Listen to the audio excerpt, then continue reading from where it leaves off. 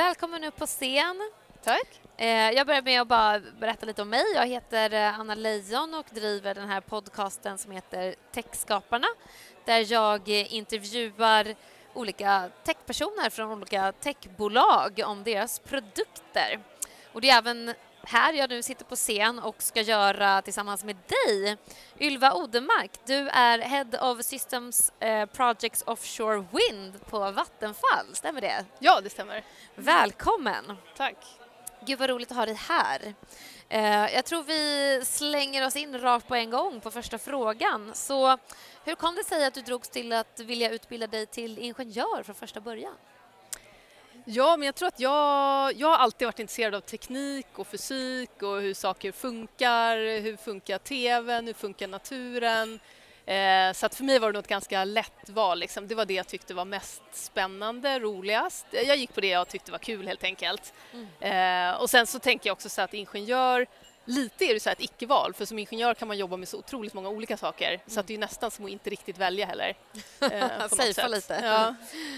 Gud, ja, det kände jag också när jag kände lika som du. Jag tyckte det var jättekul. Men det var också så här, men då är ju alla dörrarna öppna. Ja. Det finns ingen som... Man såg ju underskottet på ingenjörer liksom. Och det var otroligt stort. Så då kände man, det är safe bet, jag har ett jobb liksom. Ja, men helt rätt. Ja, och din roll på Vattenfall då är Head of Systems Projects Offshore Wind. Väldigt spännande titel. Så berätta mer, om vi börjar då med Vattenfall, berätta mer om ert övergripande uppdrag och varför det är viktigt. Ja, Vattenfall, vi producerar, distribuerar, säljer el och värme. Och det känns ju extra viktigt nu när i hela klimatomställningen elektrifiering är en nyckel, mer fossilfri elproduktion är en nyckel. Och därför så tycker jag det känns ju superroligt att jobba med energiförsörjning och att jobba liksom med klimatomställningen. Så att det känns jätteviktigt och roligt. Och specifikt så jobbar jag då med havsbaserad vindkraft som växer väldigt mycket. Det byggs jättemycket, inte i Sverige än, men vi hoppas ju att det blir snart här också. Du nämnde el och värme. Förlåt, men vad menar du i skillnaden?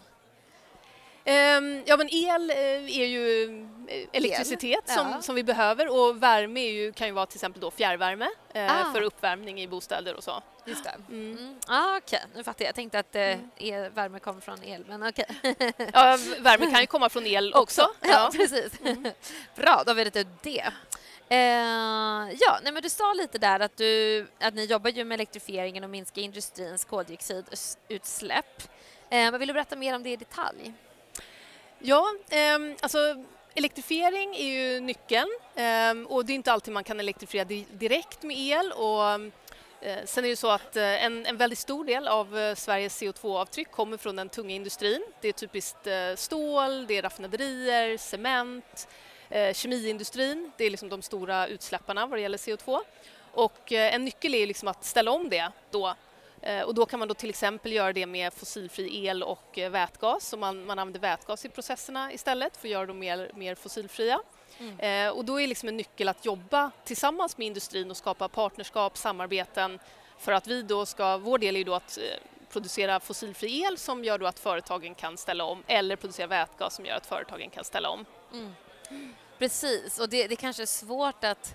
Hur pushar man över företagen till att vilja ställa om? Liksom? Som du säger, man måste bilda partnerskap. Men vad lockar man med? Liksom? Vad finns det för något at the end of the rainbow?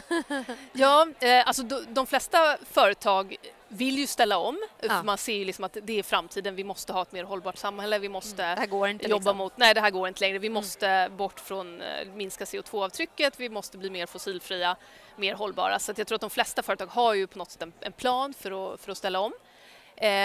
Men sen är det lite så att om man ska kunna ställa om, då vill industrierna då, om de ska investera i en ny anläggning för elektrobränslen till exempel, då vill de veta att men vad kommer elen kosta och kommer det finnas el? Annars investerar ju de i en stor anläggning som inte kommer kunna gå eller som inte kommer bära sig för att elen är för dyr. Och vi vill ju då också veta, om vi producerar el eller vätgas då kanske, så vill vi veta att det finns en efterfrågan på den. Och därför så är det ju, liksom. Precis, det är både och. Vi måste gå hand i hand och därför så är det viktigt att vi skapar då partnerskap för att göra det här. Och då har vi då till exempel här på västkusten skapat partnerskap för att det finns en stor högspecialiserad industri just här på västkusten som är framförallt kemiindustrin och raffinaderier. De står för en jättestor del av Sveriges totala CO2-avtryck. Det är ungefär 6% av totalen. Och där vill vi då... Vad producerar du? Sa kemi och raffinaderi, men raffinaderi är olja? Ja, precis. Det är ju olika typer av bränslen då. Bensin, flygbränsle kan det vara. Just det. Och kemiindustrin, då är det mer liksom kemiska processer för att tillverka olika kemikalier. Det kan vara konstgödsel eller det kan vara alla typer av kemikalier som man behöver, som ofta har liksom ett fossilt ursprung. Just det, spännande. Så där har vi då skapat partnerskap för att hjälpa till och ställa om den här industrin till att bli mer fossilfri. Får man liksom, puttar man över dem över kanten så var det 6% av Sveriges totala liksom? Ja, precis. Och då, de partnerskap vi har med ST1 och med Preem och de ville då tillverka nya fossilfria bränslen, mera hållbart flygbränsle och för det så behöver de då vätgas och den skulle vi då eventuellt kunna producera till exempel genom våra havsbaserade vindprojekt som vi utvecklar på västkusten. Så att med hjälp av det partnerskapet så skulle man liksom kunna, och det som är bra är att dels så pratar vi om ungefär samma storleksordning. Om man tittar på våra projekt som vi har, det är ungefär 20 terawattimmar som vi har havsbaserad vind som håller på att utvecklas till havs utanför västkusten. Och det är ungefär 20 terawattimmar som skulle behövas för att ställa om industrin på västkusten. Så det är ungefär samma storleksordning på liksom, elproduktionen vi eventuellt har och elbehovet som vi behöver för att ställa om. Och det är ungefär samma tidslinje också. Det är så här, vi pratar runt 2030 ungefär. Så därför skulle det ju passa ganska bra, men det är fortfarande ganska liksom, lång väg kvar att gå. Men det har liksom potential. Ja, verkligen. Liksom, sometimes the stars align. Men du nämnde ju precis det projektet som jag vill prata mer om med att producera vätgas genom att bygga havsbaserad vindkraft här på västkusten då. Men varför vätgas? Varför är det så himla bra om vi börjar där? Ja, men vätgasen kan ju då behövas för att ställa om industrin. Alltså egentligen så är det så att fossila bränslen, det är egentligen kol och väte. Så att har du kol och du har väte, då kan du göra vilka saker du vill. Alla plaster, alla bränslen, allt görs av kol. Det är kolväten helt enkelt. Och då skulle man kunna ha, det vi gör idag, det är liksom en fossil källa, det är olja. Men plockar du kol från en källa, till exempel från luften, och väte, naturligt liksom. Ja, precis, och väte från en annan källa, då kan du göra precis vad du vill egentligen. Då kan du fortsätta göra plast. Precis, då kan du göra plast med liksom ett lägre CO2-avtryck, en icke-fossil plast kan man ju säga då. Ja, eller noll du skulle kanske. Ja, du skulle kunna göra... Nej, alltså positivt nästan, eller vad blir det negativt om man tar det från... Ja, precis. Om man inte... om man håller kvar det sen då så blir det ju liksom negativt utsläpp då, eller negativt CO2-avtryck då. Så att, och då kan man göra samma sak med bränslen också, göra mer hållbara bränslen. Just det, för det är ju två, vad ska man säga, liksom, grundämnen som man ju kan ta från vilka processer som helst, eller inte som helst, men som skapar det här. Och är de processerna i sig fossilfria så blir det ju fossilfritt, liksom, även om det är plast i slutändan. Gud vad spännande. Ja, precis. Och det är egentligen bara en fråga om kostnad. Alltså, tekniken det är finns dyrare, ju, liksom. ja, det är dyrare än att ta en fossilkälla. Precis, idag. Men sen, det blir ju dyrare liksom, bensin också. Så att, ja, gud vad spännande. Och varför är då liksom havsbaserad vindkraft så bra? Man kan ju producera el på många sätt. Det gör ju ni på Vattenfall till exempel. Men varför den här kombinationen havsbaserad vindkraft och vätgas? Liksom? Ja, alltså egentligen spelar det kan vara vilken fossilfri elproduktion som helst, men nu jobbar jag med havsbaserad vindkraft så då pratar jag gärna om det. Och alltså havsbaserad vindkraft är bra för att det blåser mer till havs. Det är också det är ju fortfarande billigare att bygga vindkraft på land. Men till havs kan det kan vara mindre störande till exempel. Det blåser mer, man kan skala upp mer, använda större vindkraftverk. Så då får man fler liksom fullasttimmar per år där man kan producera för fullt. Just det. Och sen är det lättare eller svårare att få igenom rent politiskt? Liksom? Ja, det är väl ungefär lika svårt båda delarna ska vi säga. det är så här, tillståndsprocessen tar ungefär 10 år liksom, oavsett vad det är för projekt. Sen blir det ju dyrare och det är ju fortfarande lite dyrare att bygga till havs. Det blir liksom dyrare drift och underhåll då förstås mer komplicerat. Men däremot så är det väldigt storskaligt då. Därför har man ju verkligen fått ner priset per kilowattimme väldigt drastiskt de senaste 10 åren. Det var ju jättedyrt att bygga havsbaserad vind för 10 år sedan och nu är det egentligen, projekten kan nu bära sig själva behöver inga subsidier längre utan de kan bära sig själva. Men vi skulle prata om vätgas nu också och det var en tanke då vi har är att man ska producera vätgas från havsbaserad vindkraft och sen skulle den då kunna produceras till havs och så tar man en pipeline in till land och in då till industrierna på västkusten som då blir de som ska använda vätgasen i slutändan. Och där, det finns ju fortfarande väldigt många olika möjligheter. Alltså man skulle ju också kunna ha eltransmission till land och göra vätgasen på land. Men just att göra vätgasen till havs, tanken där, eller det som är tanken bakom det är att alltså eltransmissionen är ganska dyr. Det är ungefär 15% av den totala investeringskostnaden för en havsbaserad vindkraftspark. Och om man då ersätter det med en pipeline så är pipelinen mycket billigare. Så det är tanken. Sen är det ju också förstås andra problem med att tillverka vätgas till havs. Till exempel då så antingen så kan man ju då tillverka vätgas vid varje vindkraftverk så att varje vindkraftverk istället för att producera el så producerar en vätgas. Eller så kan varje vindkraftverk producera el och sen har man en central plattform där det produceras vätgas och sen kör man därifrån med pipeline in till land. Så det finns ju fortfarande väldigt många möjligheter eller väldigt många optioner öppna på hur man ska kunna göra detta. Men just kombinationen havsbaserad vind och vätgas, det är någonting som vi tittar på som skulle vara en möjlig lösning. Gud vad spännande. Och som jag förstår då så finns det ingen vindkraftspark till havs som producerar vätgas idag. Det finns det här har inte gjorts tidigare. Så vad är då utmaningarna och hur går det till rent praktiskt? Ja, utmaningarna är många. Som du säger, det här har aldrig gjorts tidigare och det är ju alltid så med ny teknik. Det finns massa roliga tekniska hinder på vägen eller roliga tekniska utmaningar. Så att, men dels är det ju, sen är det också, finns det också andra hinder, till exempel tillståndsfrågor. Det finns inga tillståndsprocesser på plats, hur man ska få tillstånd för att producera vätgas till havs och dra pipeline.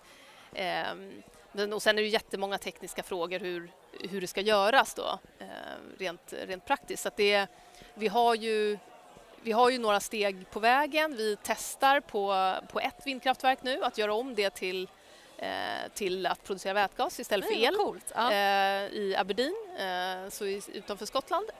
Så det kommer bli den första turbinen i världen som producerar vätgas till havs. Är det Vattenfalls? Och det är Vattenfalls, ja. Så det är ett existerande vindkraftverk som vi då bygger om för att producera vätgas. Och sen är tanken att vi vill testa nästa steg och testa i lite mindre skala och sen får man skala upp det därifrån.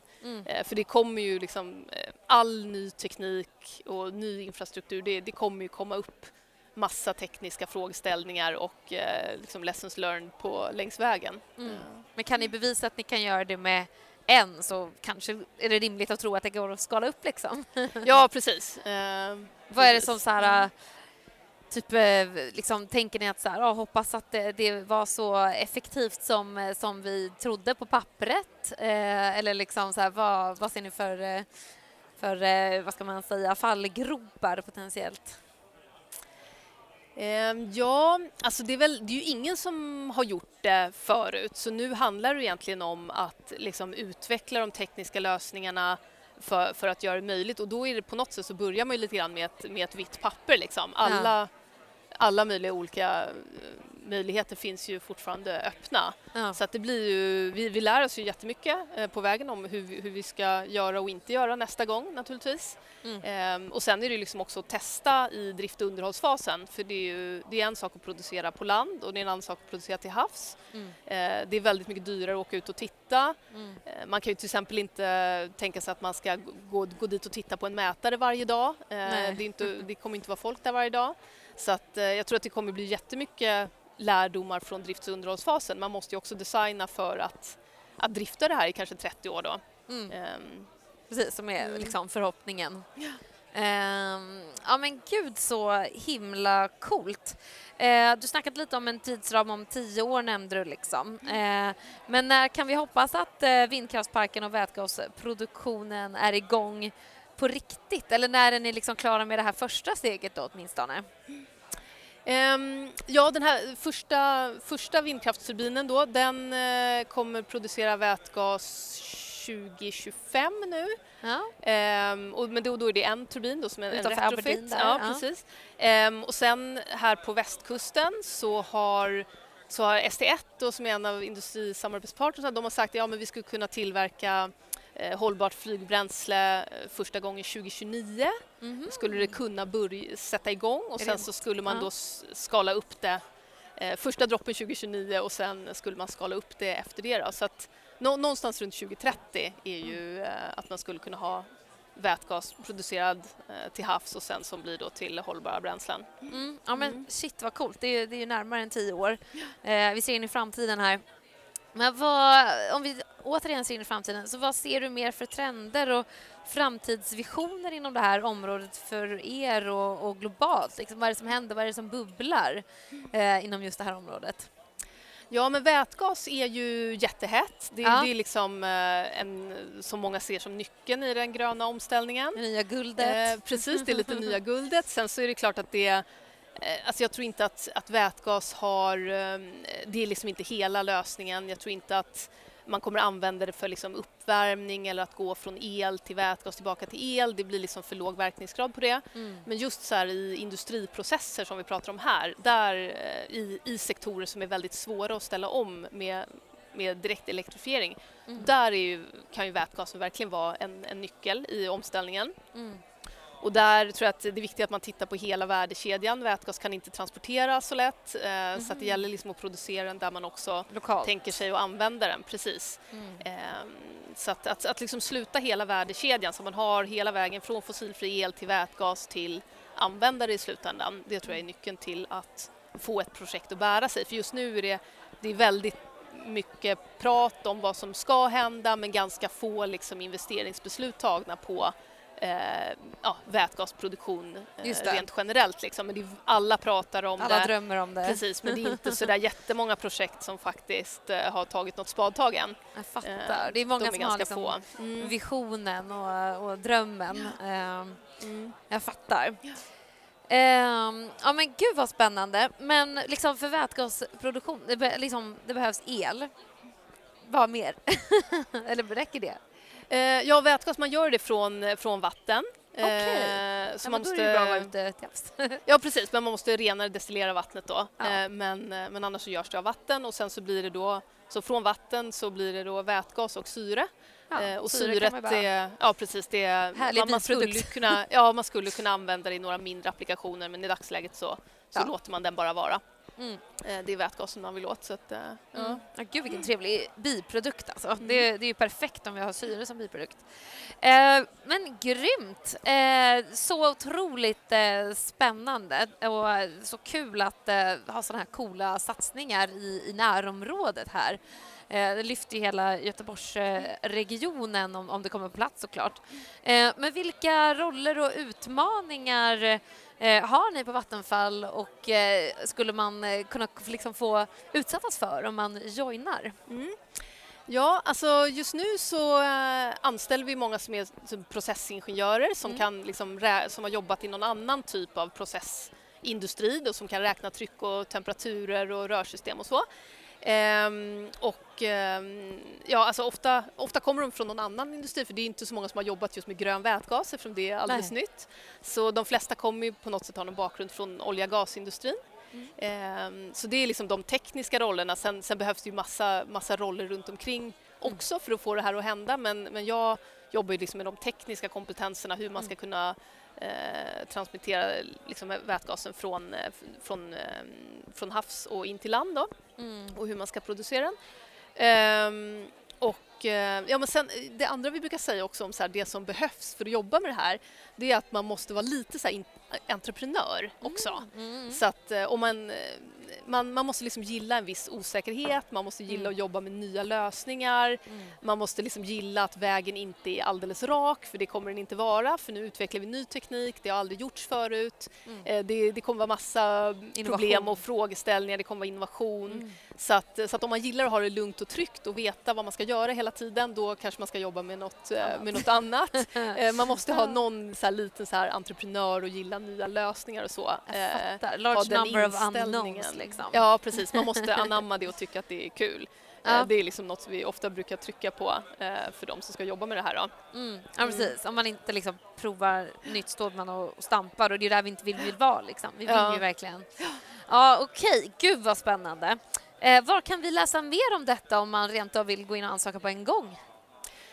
Ja, men då är det väl egentligen Vattenfalls hemsida som är bäst, liksom jobbportalen, och det finns ju mycket information också om de projekt som är på gång och projekten vi utvecklar. Det finns liksom mycket bra information där om vad de är och vad som händer och vilka jobb som finns och sådär. Ja, men gud vad grymt! Tack så hemskt mycket för att du var med mig här på scen och pratade Vattenfall och alla era spännande projekt, och du fick lära känna dig lite bättre. Så stort lycka till framöver med det här otroligt spännande projektet, och tack! Ja, men tack så jättemycket. Det var kul att vara här. Tack!